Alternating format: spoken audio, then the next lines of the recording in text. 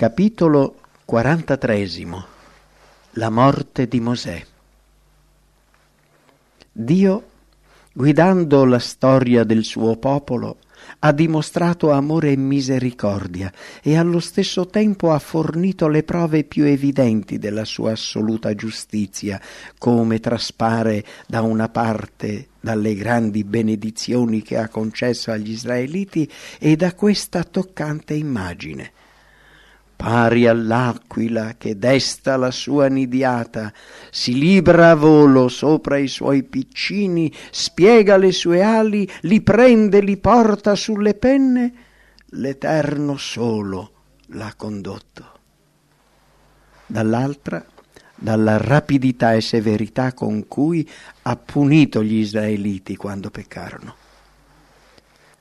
Dio ha manifestato il suo amore donando l'unigenito figliuolo per redimere l'umanità perduta.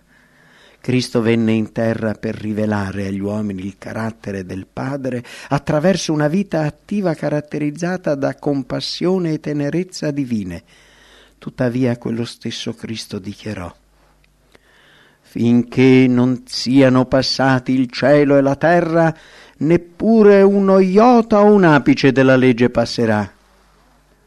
Quella stessa voce che con pazienza e con suppliche amorevoli invita il peccatore a venire a lui per trovare perdono e pace al giudizio, intimerà coloro che respingono la sua misericordia: «Andate via da me, maledetti». Tutta la Bibbia presenta Dio sia come un tenero padre, sia come un giusto giudice. Per quanto Dio si diletti nel mostrarsi misericordioso e perdoni l'iniquità, la trasgressione, il peccato, tuttavia non terrà il colpevole per innocente. Il grande sovrano delle nazioni aveva dichiarato che Mosè non avrebbe guidato le schiere di Israele nella terra promessa, e tale sentenza non fu revocata neanche dalle implorazioni più ferventi del servo di Dio. Pur sapendo di dover morire, Mosè non cessò neanche per un momento di preoccuparsi per il popolo di Israele. Continuava a prepararlo per entrare nella terra promessa. Ubbidendo all'ordine divino, Mosè e Giosuè andarono nel tabernacolo, mentre la nuvola a forma di colonna si spostava davanti alla porta, dove Giosuè ricevette solennemente la responsabilità di guidare il popolo. L'opera di Mosè come condottiero del popolo di Israele era conclusa, ma egli, per l'interesse che aveva per il suo popolo, dimenticando se stesso e davanti a tutta l'assemblea di Israele, nel nome di Dio indirizzò al suo successore queste belle parole di conforto: «Sii forte e fatti animo, poiché tu sei quello che introdurrai i figliuoli di Israele nel paese che giurai di dar loro, e io sarò teco». Poi, indirizzandosi agli anziani e agli ufficiali del popolo, li esortò in maniera solenne a ubbidire alle istruzioni che aveva loro comunicate da parte di Dio. Il popolo, guardando quell'uomo canuto, che ben presto li avrebbe lasciati, lo vide in una nuova luce e apprezzò le tenere attenzioni, i saggi consigli e il lavoro instancabile che aveva loro offerto. Quante volte, quando i peccati del popolo avevano provocato la giusta condanna divina, le preghiere di Mosè lo avevano risparmiato. Ma ora il dolore degli israeliti era reso più acuto dal rimorso. Ricordavano con amarezza che era stata la loro perversità a indurre Mosè a commettere quel peccato per cui doveva morire. Per gli israeliti l'allontanamento del loro amato condottiero sarebbe stato più doloroso di qualsiasi altro biasimo che avrebbero potuto ricevere se Mosè fosse rimasto ancora tra loro. Dio voleva far loro capire che essi non dovevano rendere la vita del loro futuro condottiero difficile come quella di Mosè. Dio si rivela al suo popolo concedendogli benedizioni, ma quando esse non vengono apprezzate continua a parlargli rimuovendole, affinché esso si possa rendere conto dei propri peccati e torni a lui con tutto il cuore. In quello stesso giorno Mosè ricevette quest'ordine: sali sul monte Nebo e mira il paese di Canaan ch'io do a possedere ai figliuoli di Israele. Tu morrai sul monte sul quale stai per salire e sarai riunito al tuo popolo. Spesso Mosè, ubbidendo agli ordini divini, si era allontanato dall'accampamento per stare in comunione con Dio, ma questa volta doveva partire per uno scopo nuovo e misterioso: rendere la propria vita al Creatore. Mosè sapeva di dover morire solo. Nessun amico terreno lo avrebbe confortato nella sua ultima ora. La prospettiva era misteriosa e faceva tremare il suo cuore, ma per lui la prova più severa era separarsi da quel popolo di cui si era preso cura, a cui si era unito consacrandogli tutta la vita. Mosè aveva imparato ad avere fiducia in Dio, ad affidarsi con vera fede insieme a Israele alla misericordia e all'amore divini.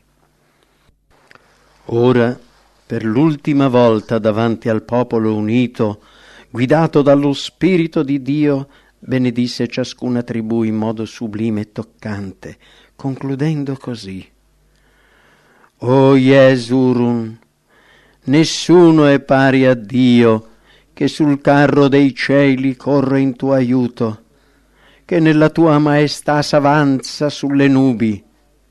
L'Iddio che ab antico è il tuo rifugio, e sotto a te stanno le braccia eterne.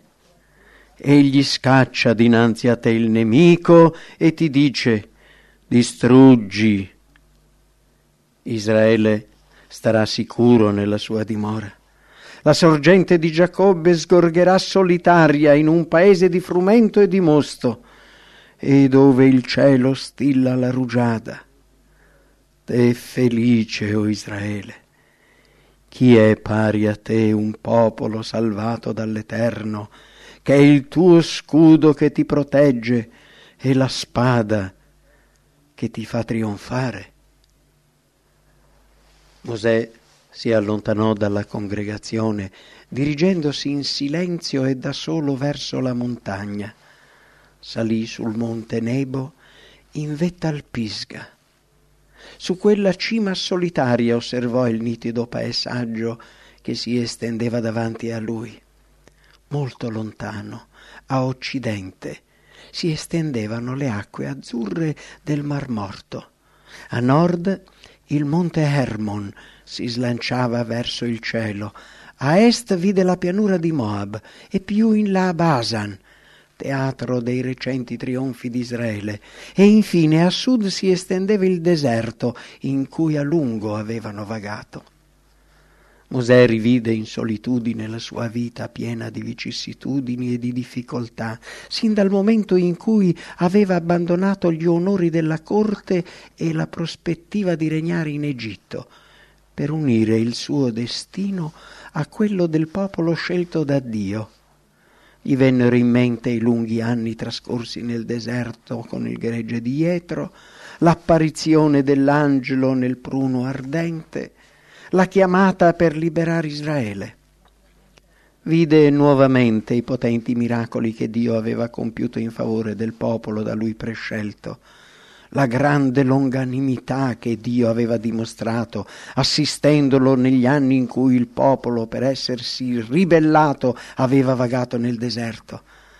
Ma nonostante le sue preghiere e la sua fatica, solo 2 uomini della vasta schiera che aveva lasciato l'Egitto si erano dimostrati sufficientemente fedeli da poter entrare nella terra promessa.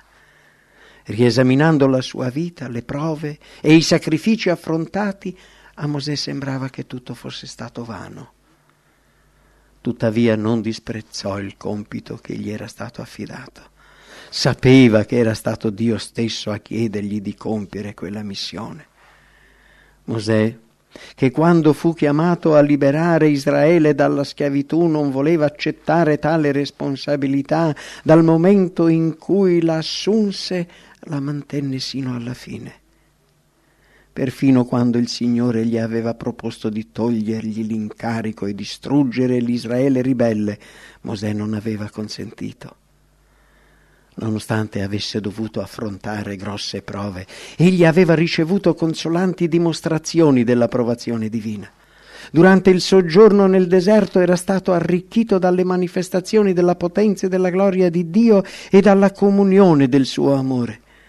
Sentiva che era stata una decisione saggia l'aver scelto di soffrire insieme al popolo di Dio piuttosto che godere dei piaceri del peccato per breve tempo.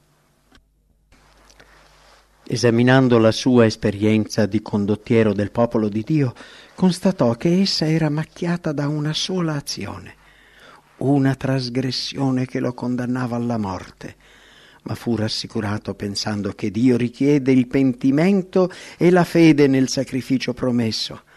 Mosè confessò allora questo peccato implorando il perdono nel nome di Gesù. A questo punto gli fu presentata in visione la terra promessa. Vide tutto il paese in tutta la sua bellezza, superando la distanza che lo separava da essa.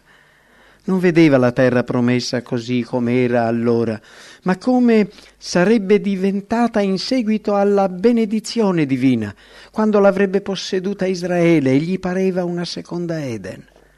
Le montagne erano rivestite di cedri del Libano. Le colline verdi per gli ulivi emanavano il profumo delle viti. Estese e fertili pianure erano ricche di fiori e vi crescevano le palme dei tropici. Vedeva i campi ondeggianti di grano e orzo, le vallate ridenti allietate dal mormorio dei ruscelli e dal canto degli uccelli. Più in là piacevoli città, bei giardini e laghi ricchi di pesci. Sui fianchi delle colline pascolavano greggi e tra le rocce le api custodivano i loro tesori. Era davvero un paese simile a quello che Mosè, ispirato da Dio, descrisse a Israele. Benedetto dall'Eterno, coi doni più preziosi del cielo, con la rugiada, con le acque dell'abisso che giace in basso, coi frutti più preziosi che il sole matura, coi migliori prodotti dei monti antichi, coi doni più preziosi della terra e di quanto essa racchiude. Mosè vide il popolo scelto, stabilito in Canaan. Vide che ogni tribù aveva un proprio possedimento. Apprese anche la lunga e triste storia degli israeliti dopo il loro insediamento nella terra promessa, fatto di apostasie, di punizioni. Vide gli ebrei soggiogati, dispersi tra i pagani, prigionieri in terre lontane, con le loro città in rovina. Li vide anche tornare nella terra dei loro padri, infine oppressi dal dominio di Roma. Guardando attraverso il futuro gli fu anche mostrato il primo avvento del Salvatore. Vide Gesù molto piccolo a Betlem. Udì le schiere angeliche prorompere nel gioioso canto di lode a Dio e di pace verso gli uomini. Osservò nei cieli la stella che guidava i sapienti dell'Oriente verso Gesù e mentre ricordava queste parole profetiche, un astro sorge da Giacobbe e uno scettro s'eleva da Israele. Una grande luce illuminava la sua mente. Contemplò l'umile vita di Cristo a Nazaret, la sua opera pervasa di amore e simpatia dedita alla guarigione, rifiutata da una nazione orgogliosa e incredula. Udì con stupore come tale popolo esaltasse apparentemente la legge di Dio, mentre ingannava e respingeva colui che aveva dato tale legge. Vide Gesù sul Monte degli Ulivi dare l'addio alla città da lui amata, e quando constatò che quel popolo così benedetto dal cielo, per il quale egli, Mosè, aveva lavorato, pregato e si era sacrificato, per il quale aveva voluto che il suo nome fosse cancellato dal libro della vita, venne respinto e udì queste terribili parole. Ecco, la vostra casa sta per esservi lasciata deserta. Il suo cuore fu serrato dall'angoscia e amare lacrime scesero dai suoi occhi. Mosè comprese così la tristezza del Figlio di Dio. Seguì il Salvatore al Getsemane, ne vide l'agonia nel giardino, il tradimento, gli insulti, la flagellazione, la crocifissione. Comprese che come egli aveva sollevato il serpente nel deserto, così il Figlio di Dio doveva essere innalzato, affinché chiunque avrebbe creduto in lui non sarebbe perito ma avrebbe avuto vita eterna. E appena Mosè vide l'ipocrisia e l'odio satanico che la nazione giudaica manifestò nei confronti del proprio Redentore, l'angelo potente che aveva guidato i suoi padri fu addolorato e si indignò. Mosè udì il grido angoscioso di Cristo: Dio mio, perché mi hai abbandonato? E lo vide inerme nella tomba nuova di Giuseppe, mentre la disperazione più cupa volgeva il mondo. Ma poi vide Cristo sorgere come un conquistatore, ascendere al cielo insieme agli angeli che lo adoravano, guidare moltitudini di prigionieri. Vide le porte splendenti aprirsi per riceverlo e gli eserciti del cielo dare il benvenuto al loro condottiero con canti di trionfo. Gli fu rivelato che anche lui sarebbe stato tra coloro che avrebbero atteso il Salvatore per aprirgli le porte eterne. Quelle immagini lo resero pienamente felice. Come apparivano piccoli i sacrifici e le prove della sua vita, se paragonati a quelli del Figlio di Dio, quanto erano lievi rispetto a quel grande, smisurato, eterno peso di gloria.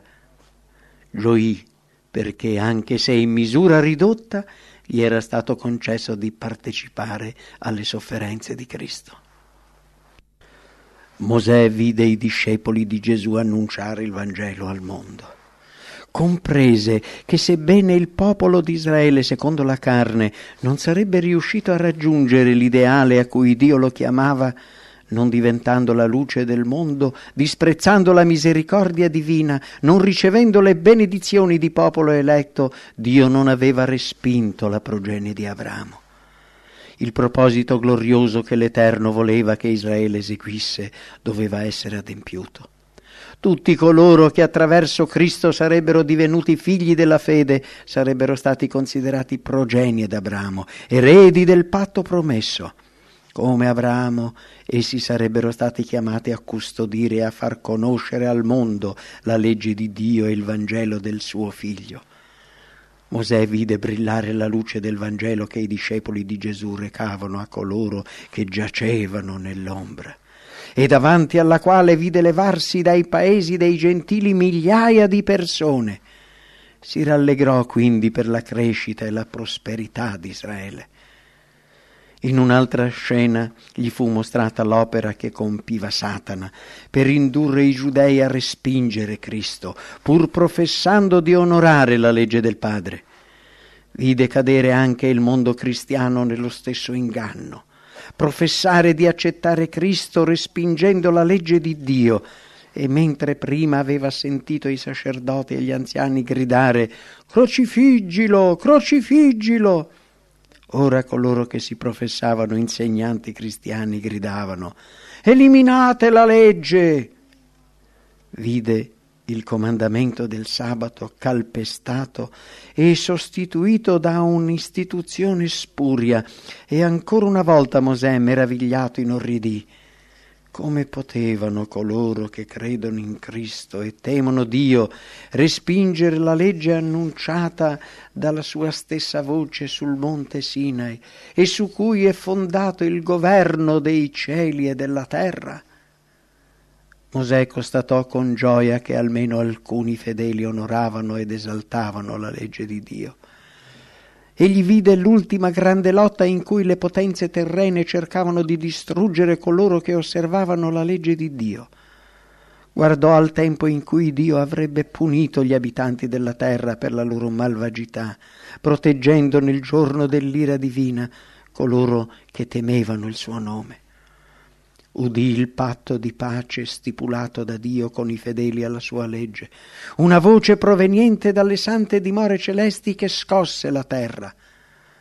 Vide la seconda venuta di Cristo in gloria, i giusti morti risorgere a vita immortale, che insieme ai santi viventi traslati senza aver visto la morte salivano con canti di gioia alla città di Dio. Gli apparve ancora la visione della terra liberata dalla maledizione, più amena della bella terra promessa che poco prima gli era stata mostrata, là dove il peccato e la morte non possono entrare. I salvati trovavano una dimora eterna. Mosè contemplò così con gioia indicibile l'adempimento di una liberazione gloriosa al di là delle sue più ottimistiche speranze. Finiti per sempre i pellegrinaggi terrestri, l'Israele di Dio entrava alla fine nel magnifico paese. La visione svanì e agli occhi di Mosè apparve in lontananza la terra di Canaan ed egli, come un guerriero stanco, si sdraiò per riposarsi. Mosè, servo dell'Eterno, morì quivi nel paese di Moab, come l'Eterno aveva comandato, e l'Eterno lo seppellì nella valle, nel paese di Moab, di rimpetto a Baal Peor, e nessuno fino a questo giorno ha mai saputo dove fosse la sua tomba. Molti di coloro che non avevano voluto prestare attenzione agli scritti di Mosè, mentre egli era con loro, se avessero trovato la sua tomba, forse l'avrebbero adorata. È questo il motivo per cui il corpo di quel fedele servitore di Dio fu nascosto dagli angeli divini, che lo seppellirono e vegliarono sulla sua tomba solitaria. Non è mai più sorto in Israele un profeta simile a Mosè, col quale l'Eterno abbia trattato faccia a faccia. Niuno è stato simile a lui in tutti quei segni e miracoli che Dio lo mandò a fare, né è simile a lui in tutti quegli atti potenti e in tutte quelle gran cose tremende che Mosè fece dinanzi agli occhi di tutto Israele. Se Mosè non avesse trascurato di riconoscere che era stato Dio a far scaturire l'acqua dalla roccia di Cades, macchiando la sua vita con quel peccato, sarebbe entrato nella terra promessa dove sarebbe stato traslato in cielo senza vedere la morte. Egli comunque non rimase a lungo nella tomba.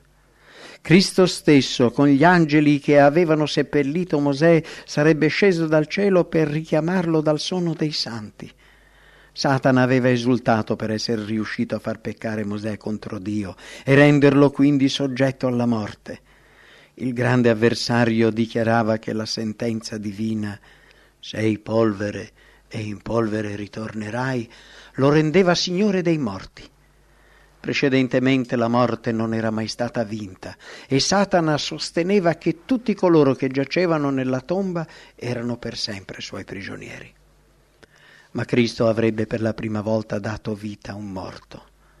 Quando il principe della vita insieme alle creature scintillanti si avvicinò alla tomba, Satana temette per la sua supremazia. Stava per contendere con i suoi angeli malvagi un'invasione del territorio che rivendicava suo. Il maligno si era vantato di aver preso prigionieri i servi di Dio e aveva dichiarato che perfino Mosè non aveva potuto osservare la legge di Dio. Quest'ultimo infatti si era attribuito la gloria dovuta all'Eterno, proprio il peccato che era costato a Satana dall'allontanamento dal cielo, cadendo per questa trasgressione sotto il suo dominio. Il primo traditore contestò, come aveva fatto all'inizio, il governo di Dio e si lamentò dell'ingiustizia che Dio avrebbe dimostrato nei suoi confronti. Cristo non si abbassò a contendere con Satana. Avrebbe potuto rinfacciargli la terribile opera che egli aveva compiuto in cielo, provocando con l'inganno la rovina di molti dei suoi abitanti.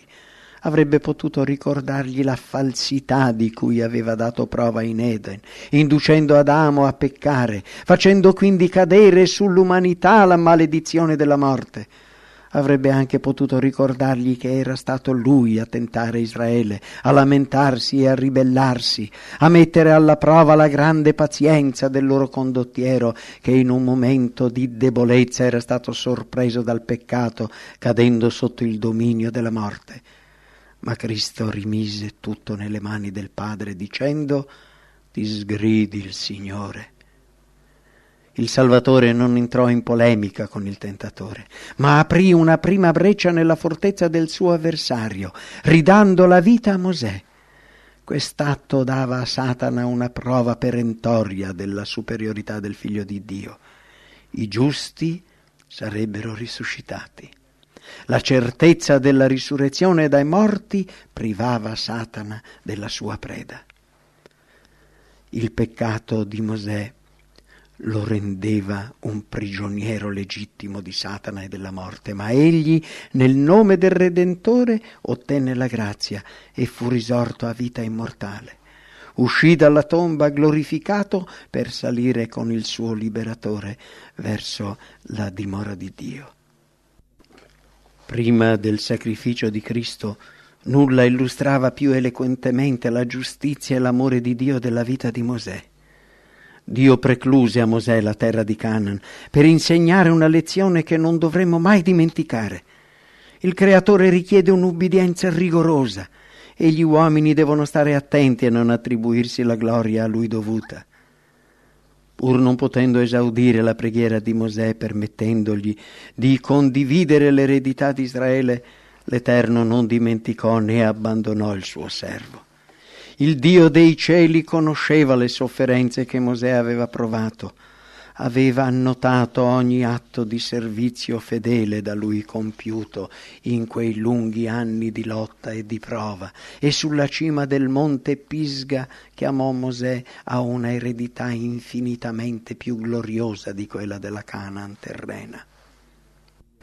Insieme a Elia, il profeta che sarebbe stato traslato, Mosè fu presente sul monte della trasfigurazione per portare al figlio la luce e la gloria del Padre. Fu in questo modo che la preghiera di Mosè, pronunciata tanti secoli prima, fu alla fine adempiuta. Egli stette sulla montagna, all'interno della terra del suo popolo, per recare una testimonianza a colui sul quale erano basate tutte le speranze di Israele. Questo è l'ultimo episodio della storia di quest'uomo così grandemente onorato dal cielo che noi conosciamo. Come Mosè stesso dichiarò a Israele, egli prefigurava Cristo.